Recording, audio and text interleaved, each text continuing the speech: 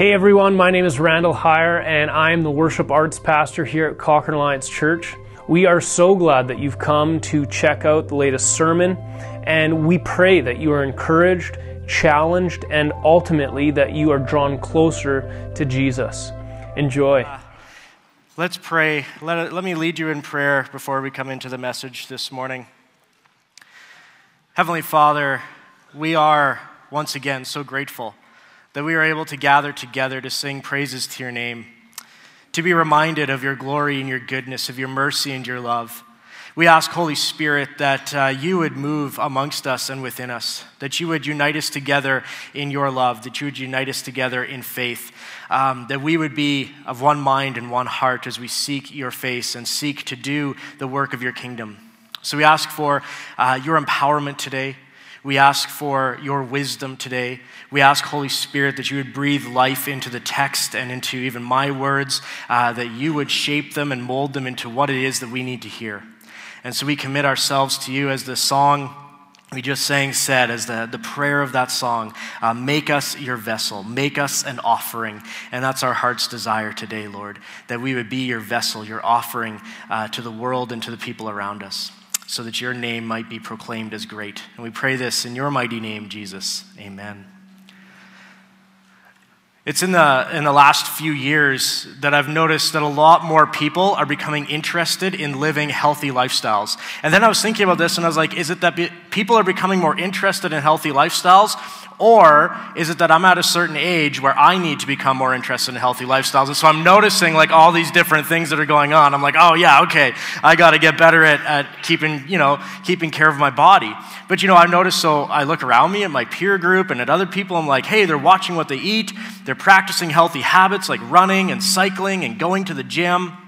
And even now you've got apps on your phone. Like I've got a few apps on my phone and they can track my calorie count. They can count how many miles I've ran or how far I've cycled. And I think it's kind of fun to have all those apps, right? Every day you can track your progress. I'm going to physio now, so I've got this app on my phone from my physiotherapist that tells me if I've done all my jobs that day. I'm at 62% completion rate, which isn't great, but I'm going to get better. That's the point of having these apps.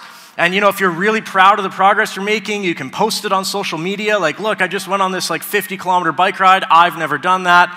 I know some of you do that fairly regularly. I haven't. But you can post it on social media. You can track your calories. The most discouraging thing is when you go for a run and you tie it in with your calorie counter and you realize that the muffin you ate completely undid the run you just did. And you're like, oh my goodness, this is so difficult.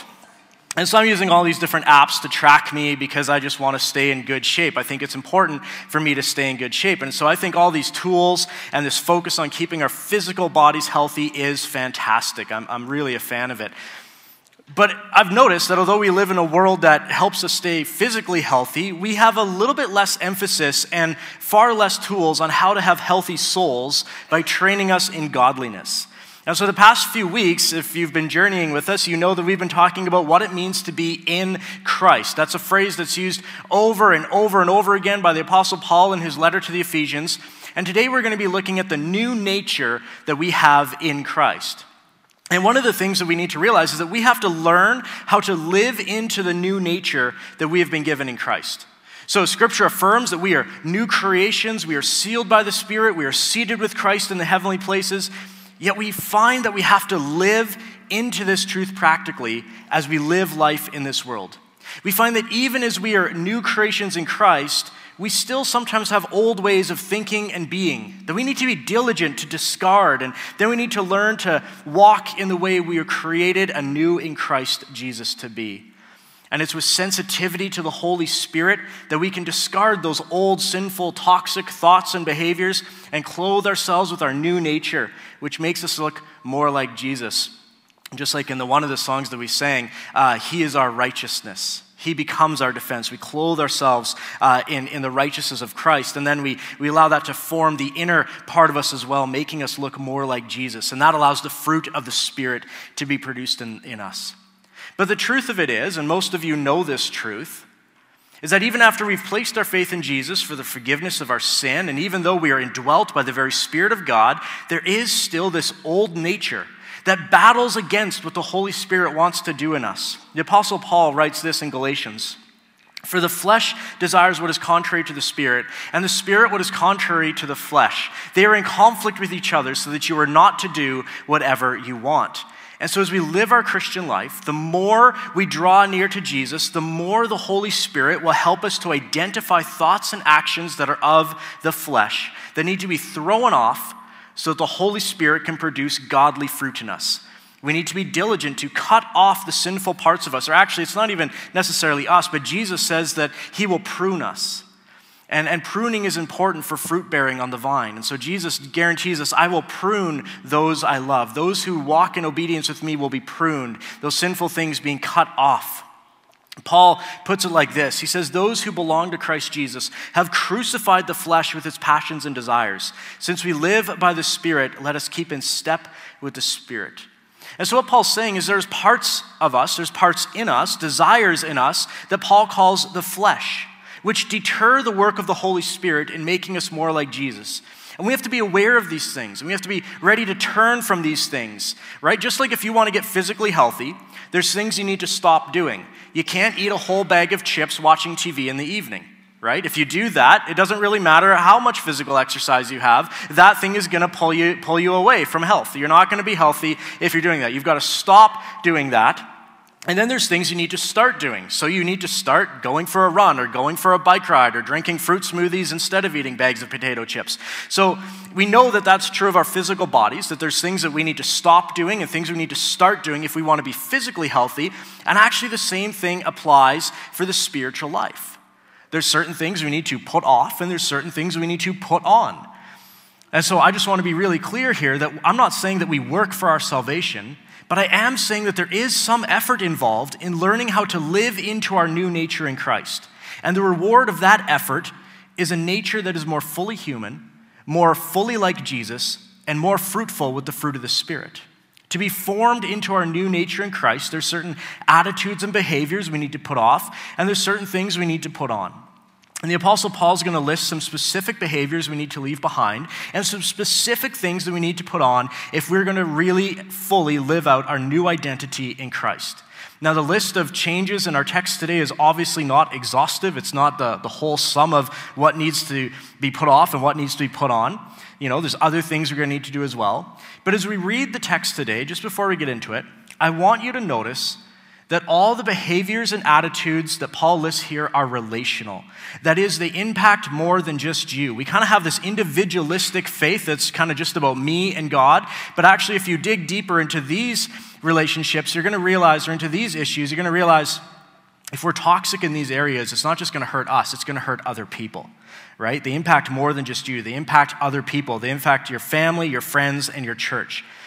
The principle being this: if your soul is toxic, if your heart is spiritually unhealthy, then you'll probably spread that contamination to other people.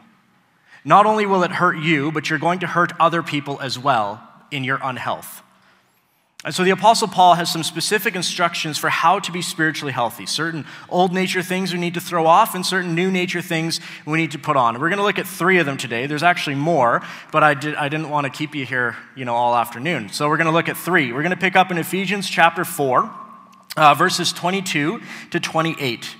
And Paul writes this: "You were taught, with regard to your former way of life, to put off your old self, which is being corrupted by deceitful desires, to be made new in the attitude of your minds, and to put on the new self, created to be like God in true righteousness and holiness.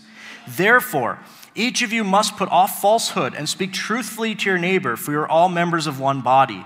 In your anger, do not sin. Do not let the sun go down while you are still angry, and do not give the devil a foothold. Anyone who has been stealing must steal no longer, but must work, doing something useful with their own hands, that they may have something to share with those in need."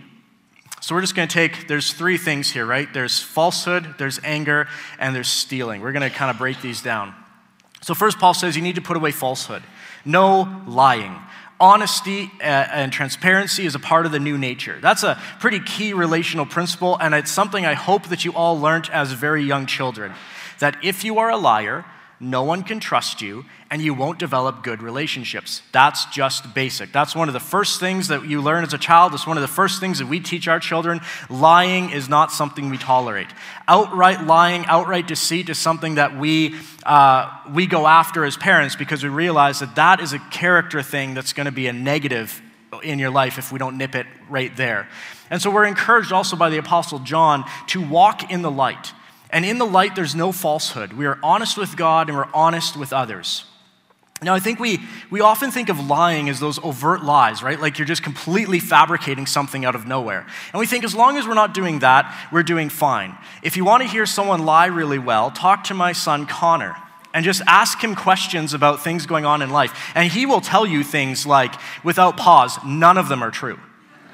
It's just made up. It's all made up stories. He's a fantastic storyteller, or you could say he's a fantastic liar. I don't know which is which, but he just will tell you things. So we think, okay, well, I don't do that. I don't just fabricate something out of nowhere, so I'm not a liar. But I want to go a little bit deeper. Lying can manifest in deeper ways than that, in ways that we're often blind to. So I'm going to speak to that today. So the first thing I want to say is this. We need to be honest about who we are. And the first place where we begin to lie is we lie about who we really are. We are always tempted to present a better picture of ourselves than what is true of us. We present an imposter, a glittering image. We present to people the person that we think they want to see, but not our real selves. So we present this glittering image, and we're not truthful about our flaws, we're not truthful about our struggles, and so people don't know us. And that's where it gets really dangerous. You present this glittering image, this imposter, this false self that you think everyone wants you to be, and then you can't be truthful about who you really are. This means that even when people love you, and you might even become aware of this, they don't actually love you. They love the image that you have presented to them. And if you're aware of that, if you're aware that people love the image you presented but don't really love you, at some point that's all going to come crashing down because you'll recognize nobody really knows me and therefore nobody really loves me. And so what happens then is if you realize this, then you need to maintain that facade. You can't allow people to see the real you because they don't know the real you, and you're afraid that if they knew the real you, they wouldn't love you. Here's the truth of it. People are incredibly gracious, and they're going to love the real you. But so often the lie that we believe is that if they really knew me, they wouldn't love me. And I think this is sometimes why people say the first few years of marriage is so hard. I think it's because we have that ability in the years of dating and the engagement to present that facade, the image, to put our best foot forward. And it's once you start spending 24 hours a day, 7 days a week together that you realize you are very different than the person that would take me out on dinner dates, right? And so the facade kind of comes crashing down. The image that was presented can't be maintained in that close a contact. And of course, presenting the false self as opposed to our true self leads to shallow, superficial relationships. Brennan Manning writes this. He says, "The imposter cannot experience intimacy in any relationship. His narcissism excludes others." And Dr. James Masterton writes that the false self prevents us from seeing ourselves as we really are. And David Benner goes a little bit further and he says, "The self that God persistently loves is not my prettied up pretend self, but my actual self, the real me. But master of deception that I am, I have trouble penetrating my web of self-deceptions and knowing this real me. I continually confuse it with some ideal self that I wish I were." So not only does lying to others about who we really are create superficial relationships, it also blinds us to things that are going on in our hearts that desperately need to be fixed. We even refuse to be our true selves with God, and then we wonder why we lack intimacy with Him. And the danger is that we start to believe that the false self is our real self. And then deep soul work cannot be done because we're lying about who we really are to ourselves, to others, and to God. We're not walking in the light. That's a dangerous lie, and honestly, it's really common. I think all of us do this to some degree. It's sort of in human nature to present, the image that we want people to see of us. But what Paul is telling us is that in our new nature in Christ, we don't have to live in that anymore. We're new creations in Christ. We can put away falsehood. And we can walk in intimacy with God, walk in intimacy with others, and even walk in intimacy with ourselves, loving and knowing ourselves because of what God has done in us. So to work on this, if you feel like, hey, this is maybe something that's going on in my life, to work on this one, you have to spend some time in self-assessment. You need to hold a mirror up to your soul and see what is really there. Tell the truth about yourself to yourself with no embellishment and no spin. I'll give you an example of what I mean. Let's say that you're in a position, like maybe it's a position like I'm in, where I kind of need people to help out. I need volunteers to come in and do work in the church. And one of the temptations I might have is to overpromise something. You know, if you come in and work here, we're going to get you this, and we'll have this for you, and we've got this resource that you can use, and all this else. But maybe I'm just saying that. You know, and I don't actually have any of that, but I'm so used to doing deception to get people to do what I want that I don't even notice that it's deception. Then they come in and they're like, wait, I thought you said this and this and this, and then I have to kind of walk it back. Now, I could say, you know, I can justify that. Well, I meant to provide for them.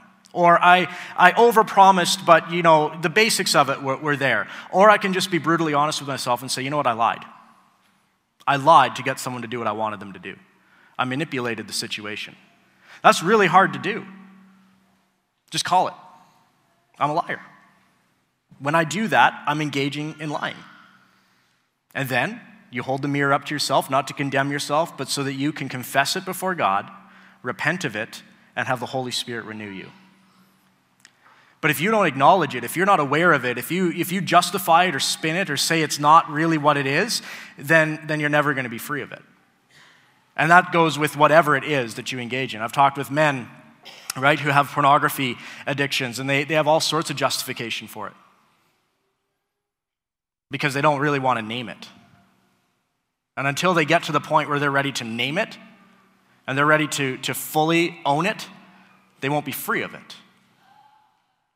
And it can go with all sorts of things that are kind of ugly in us that we want to get rid of. So we got to hold the mirror up to ourselves and tell the truth about ourselves to ourselves, and then bring it to God and say, Lord, this is what I am, this is who I am, but I don't want to be that anymore. I repent, and I need your Holy Spirit to make me new.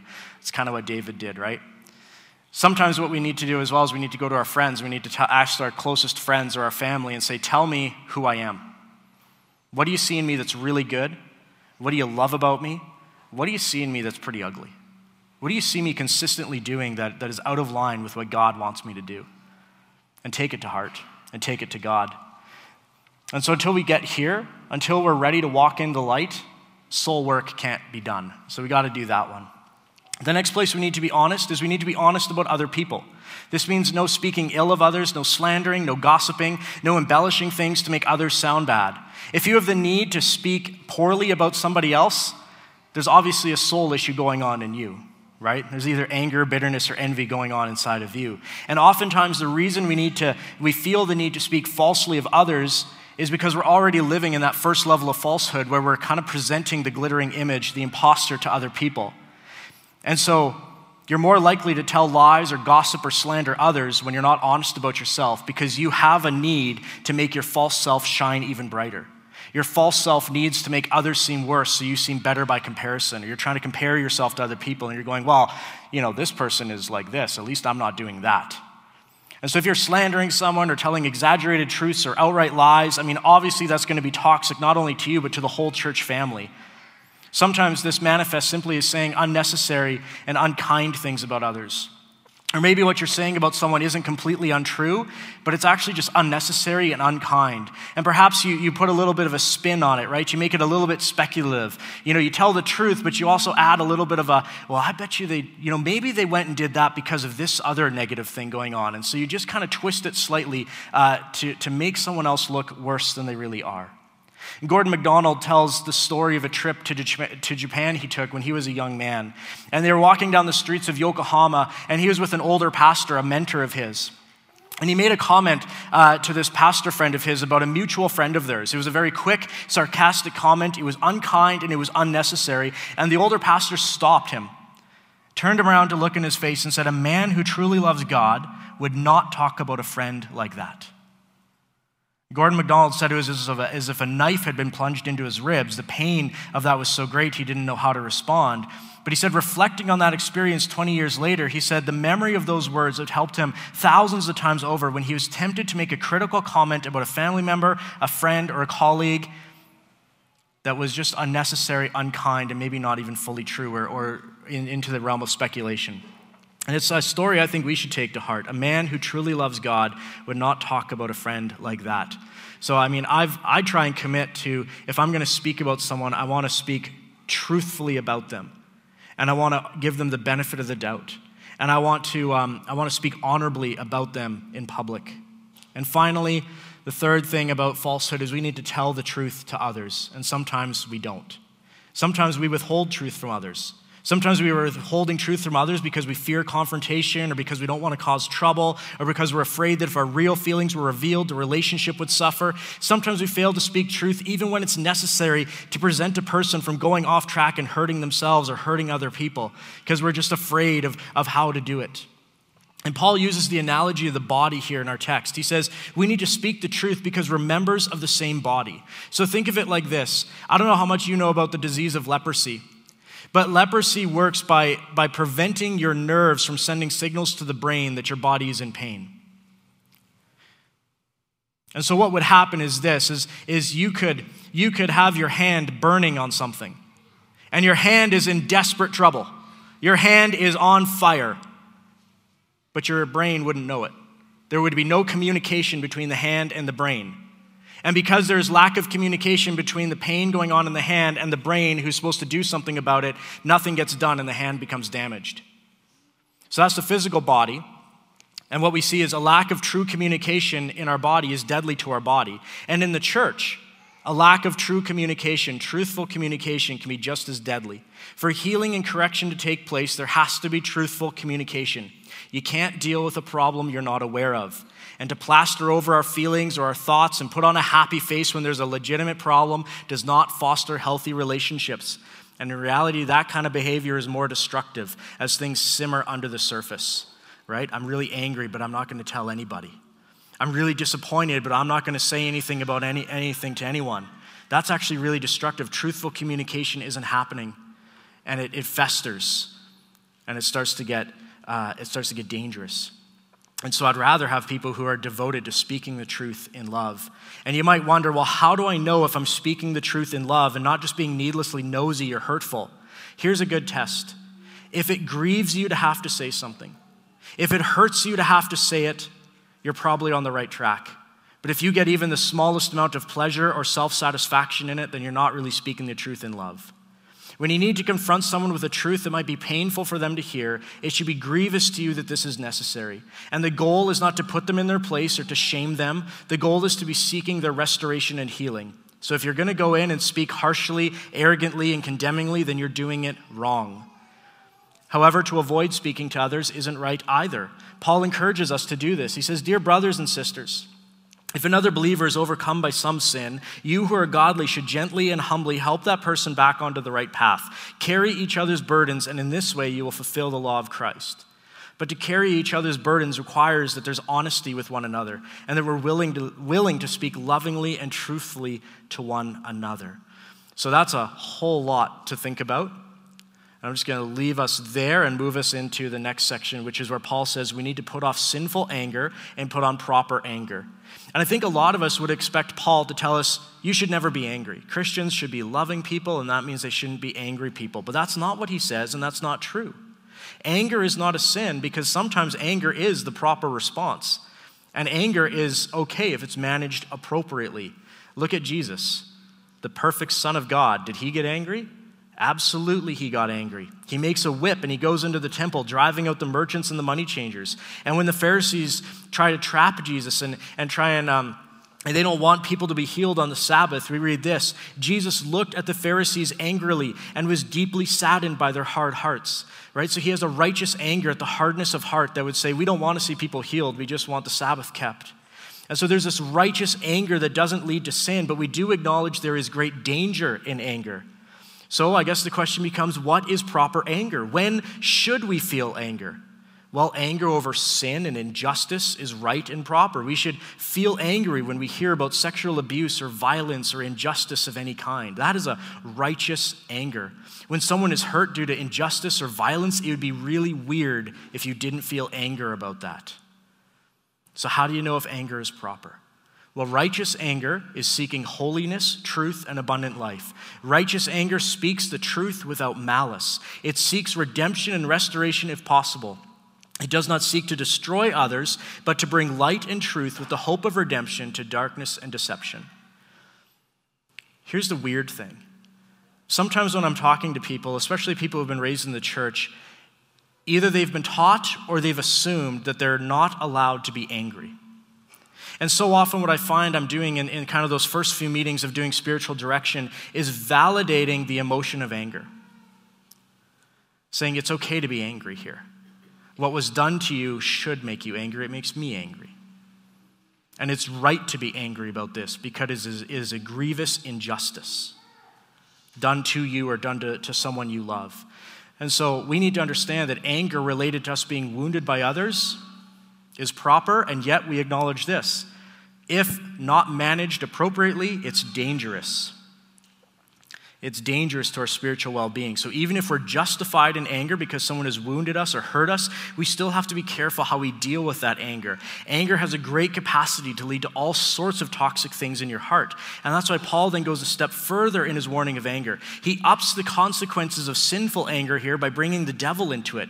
Not only does anger have the potential to contaminate your soul, but it also opens you up, Paul says, to demonic influence by doing sinful things in your anger, or by holding on to anger that turns into bitterness or vengeful thoughts. And I'll put it like this. What is bitterness or vengeful thoughts? When you start cursing someone in your mind, that is, you hope that they fail in every endeavor. When you wish harm upon them or their family, you are cursing them. And this imitates the devil. And it gives ground for that evil to grow within you. Actually, Paul says it gives the devil a space in your life. He calls it a foothold. The word is topos in the Greek, and that can mean an occupied area. And so anger that is not managed properly, anger that gives root to bitterness and vengeful thinking, imitates the devil and leads you to cursing other people. So anger can be proper. It's right to be angry about some things, but it needs to resolve. And this is why Paul says, do not let the sun go down while you're angry. And what he means is he's not meaning you can't be angry. If you got angry at 9 p.m. and the sun sets at 10, you got to be done with your anger in 1 hour. That's not what he means, right? What he means is that you have to get it out. You have to process that anger as quickly as you can. Resolve it quickly or it will hurt your soul and your heart will be unhealthy. And that's just something we need to practice. To go, am I right in my anger? And if I'm right in my anger, how do I process this appropriately? And oftentimes you need to speak to somebody else, another Christian, to help you walk through that anger that you feel. That is appropriate, but you don't want it to lead to bitterness or vengeful thinking. And our last instruction for today from Paul is to throw off stealing and to put on hard work so we can give generously. That's what the context is. And the context that Paul is probably speaking to here is to merchants and businessmen. Ephesus had a huge market. Lots of businesses happening, lots of trade happening in Ephesus. And so I think Paul might be addressing dirty business practices, right? So if someone pays you for a pound of flour, don't use a false scale. Or don't put your finger on the scale and give false amounts, right? He's saying give them proper amounts, put off stealing. Now, I doubt, could be wrong, I doubt anyone here today is planning to go out and shoplift. There might be. If you were, I think you can consider this a word from the Lord, right? This is speaking pretty direct to you. But just like lying goes deeper than we think, so too there's this idea of stealing. Perhaps it's helpful to frame it in terms of asking yourself this: am I a giver or a taker? Paul's saying that Christians need to be honest, hardworking people who are oriented toward giving and not taking. The old nature is motivated by selfishness, out to get what you can for yourself, preferably without any effort. The old self looks out for their own needs and isn't concerned about others' needs except to exploit them for their own benefit. But you can't resolve conflicts if both parties are trying to exploit or enrich each other or enrich themselves at the other's expense. So make sure in your relationships, whatever those relationships are, that you are a giver and not a taker. At work, you need to be honest and hardworking. Be a giver and not a taker. So my dad has retired, but he used to be a mechanic. And my dad's a really hard worker. You know, maybe he flies too far to the other side and he's too hard of a worker. But he's a hard worker. And he has all sorts of stories in the past few years before he retired about young apprentices coming in and taking 20 minutes or more, you know, a 20-minute coffee break. And then, you know, when they're supposed to have a 10-minute coffee break. And then at lunchtime, they get an hour break, but they're taking an hour and a half. And then at their, you know, they leave early at their afternoon coffee break and they're getting paid for a full day. You know, or my dad's working that full amount and they're working, you know, probably 2 hours less than he is. And so what they're doing is they're being takers, they're not givers at work. And so that's a form of stealing, right? Like we want to be known as hardworking, honest people. It actually represents our king well. It represents the kingdom to which we belong well. And additionally, one more note here, we should see the goodness of work. We probably don't appreciate work until we don't have it. When I was washing windows in Calgary, I liked the job for the most part, but I was really having problems with the way my boss was handling some stuff. And, you know, one of the things was I'd been 4 years as a supervisor. I'd been 6 years with the company. I'd won the sales awards a few times where I brought in the most money. He had, you know, 3 or 4 different crews running, and I'd bring in the most money, and I won sales awards. But for 4 years in a row, every year when I started the job, he would cut my wage. And I think the reasoning for that was that he had a personal goal to make more wealth every year, but his customer base wasn't expanding big enough. So the only way he could make more personal wealth was to cut my wage. So I really disagreed with that. And so the 1 year that he cut, obviously. So the 1 year he cut my wage, and I talked to him and I said, hey, I don't need a raise, but could you just for this year keep my pay the same as it was last year? Just don't cut it this year. Just keep it the same. I've been with you for 6 years. Like I won the sales award last year. Can you just keep my wage the same? And he fired me for being disagreeable. So nothing made me appreciate work more than when I didn't have it. You know, to be very honest, because of some of the way he treated me, I wasn't, you know, speaking very highly of him. So it was probably time for that relationship to come to an end. It was toxic to me. It was toxic to him. But nothing made me appreciate work more than when I didn't have it. So the day after I was fired, I went through our house and I sold a bunch of stuff to cash converters. And I told Lori, look, Lori, I made a day's wage today. And she was like, well, you can't sell everything, can you? And so I was like, yeah, that's true. I've got 1 day's wage. And I got rid of some clutter. And luckily, I got another job really quickly. But, you know, I came away from there going, like, work is a gift from God. Jesus worked, and the Apostle Paul worked, and they were diligent in what they did, especially the Apostle Paul, who you read certain places of Scripture, he said, I wasn't going to take anything from you, so I worked with my own hands to support myself. He was a giver. He wasn't just taking. So work allows us to be generous. John Wesley probably captures Paul's thoughts here the best when he says, work as hard as you can, make as much as you can, then give as much as you can. And if you know anything about John Wesley, him and his wife decided, like he started to gain prominence and books were selling and he was making a good wage, but he determined to only retain the earnings that he needed to live. So even though he was making thousands of pounds a year, I think it was something, this is off the top of my head, I think it was something like 48 pounds a year or something that they were living on. And he was giving hundreds or thousands away. So be a giver, not a taker, in every area of life, even in your relationships. Sometimes in a friendship, you just need a friend and you're just taking all the support they can give to you. But then there's other seasons in life where your friend is in need and you give everything you can to support that friend. And there's this mutual relationship of giving and taking. But what we observe in Paul's instructions on throwing off the old and living into our new nature in Christ is that there requires some action and participation by us. If we over-spiritualize our new nature in Christ and say, okay, I'm a new creation, and then you don't put any thought to it at all, you're actually not going to live the abundant life in Christ. And what we're going to find is that old self, the old nature rises up because we're not being mindful of throwing off the old and putting on the new. So sometimes we need to sit back and do a self-assessment. Think of it like this, when you're looking to get in shape, like I said, at the beginning, you might do an assessment on yourself. And you might identify things where there's problem areas, right? So when I went to physio, the physiotherapist said, hey, you've been having issues on this side of your body, so your left side has been compensating. Your muscles on the left side of your body are much bigger, and your muscles on the right side are atrophying. Okay, so we've identified the problem. So now what I need to do is I got to do this physio exercise where I exercise my right leg and stretch out those muscles. I've identified the problem. Now I work at making this stronger. And so sometimes we need to do a spiritual self-assessment. What's going on in me?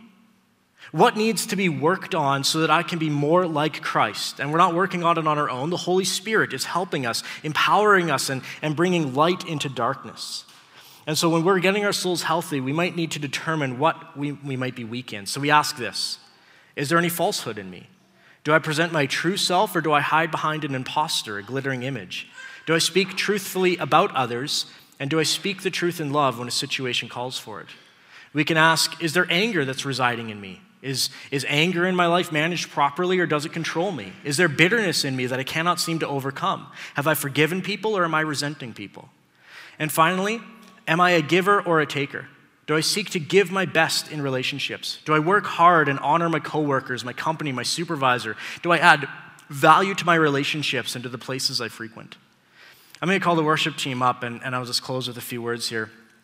That I would really encourage you to do this. This has been the most helpful spiritual practice for me, is to do a spiritual self-assessment, is to go before God in prayer, to ask the Holy Spirit to shine a light in me, to hold the mirror up to my soul, to tell the truth about myself to myself. And maybe you want to do that in the next few weeks or months. Not to be loaded with guilt or condemnation, but to be aware of the places where you're not healthy, so that you can invite Jesus to help you get healthy in those areas. If you're spiritually healthy, your relationships will be healthy, and you'll be able to make the church family healthy. And with the power of the Holy Spirit, we can throw off the old, and we can put on the new. These verses aren't here to condemn us, but to show us what the new life in Christ can look like. And as we grow in Christ's likeness, we actually become more fully human, not controlled by our desires, but directed by the Holy Spirit to ways of life abundant. And that's my prayer for you. Not to condemn you with shame, but to say, hey, there's a way of living the new life in Christ that is abundant, that is full of peace and full of good fruit, that's going to make your relationships healthy, that's going to make your relationship with God healthy.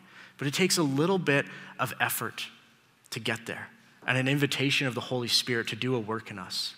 So let me pray for you this Sunday, and then we'll worship together. Heavenly Father, thank you for being so gracious. Thank you that you just pour out abundant grace, grace upon grace upon grace, that you are so faithful to us. We ask, Holy Spirit, that you would stir in our hearts and our minds those areas that lurk within us that are of the old nature, those areas which maybe take our eyes off of you, or those areas which that just create unhealth in our souls.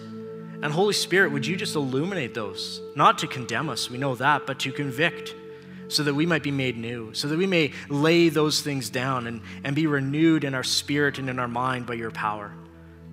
And so, Holy Spirit, we ask that you would make us healthy in our souls. Work with us so that we can be made more like Jesus and shine brightly in the darkness. We ask this in your name, Jesus. Amen. Let's worship together.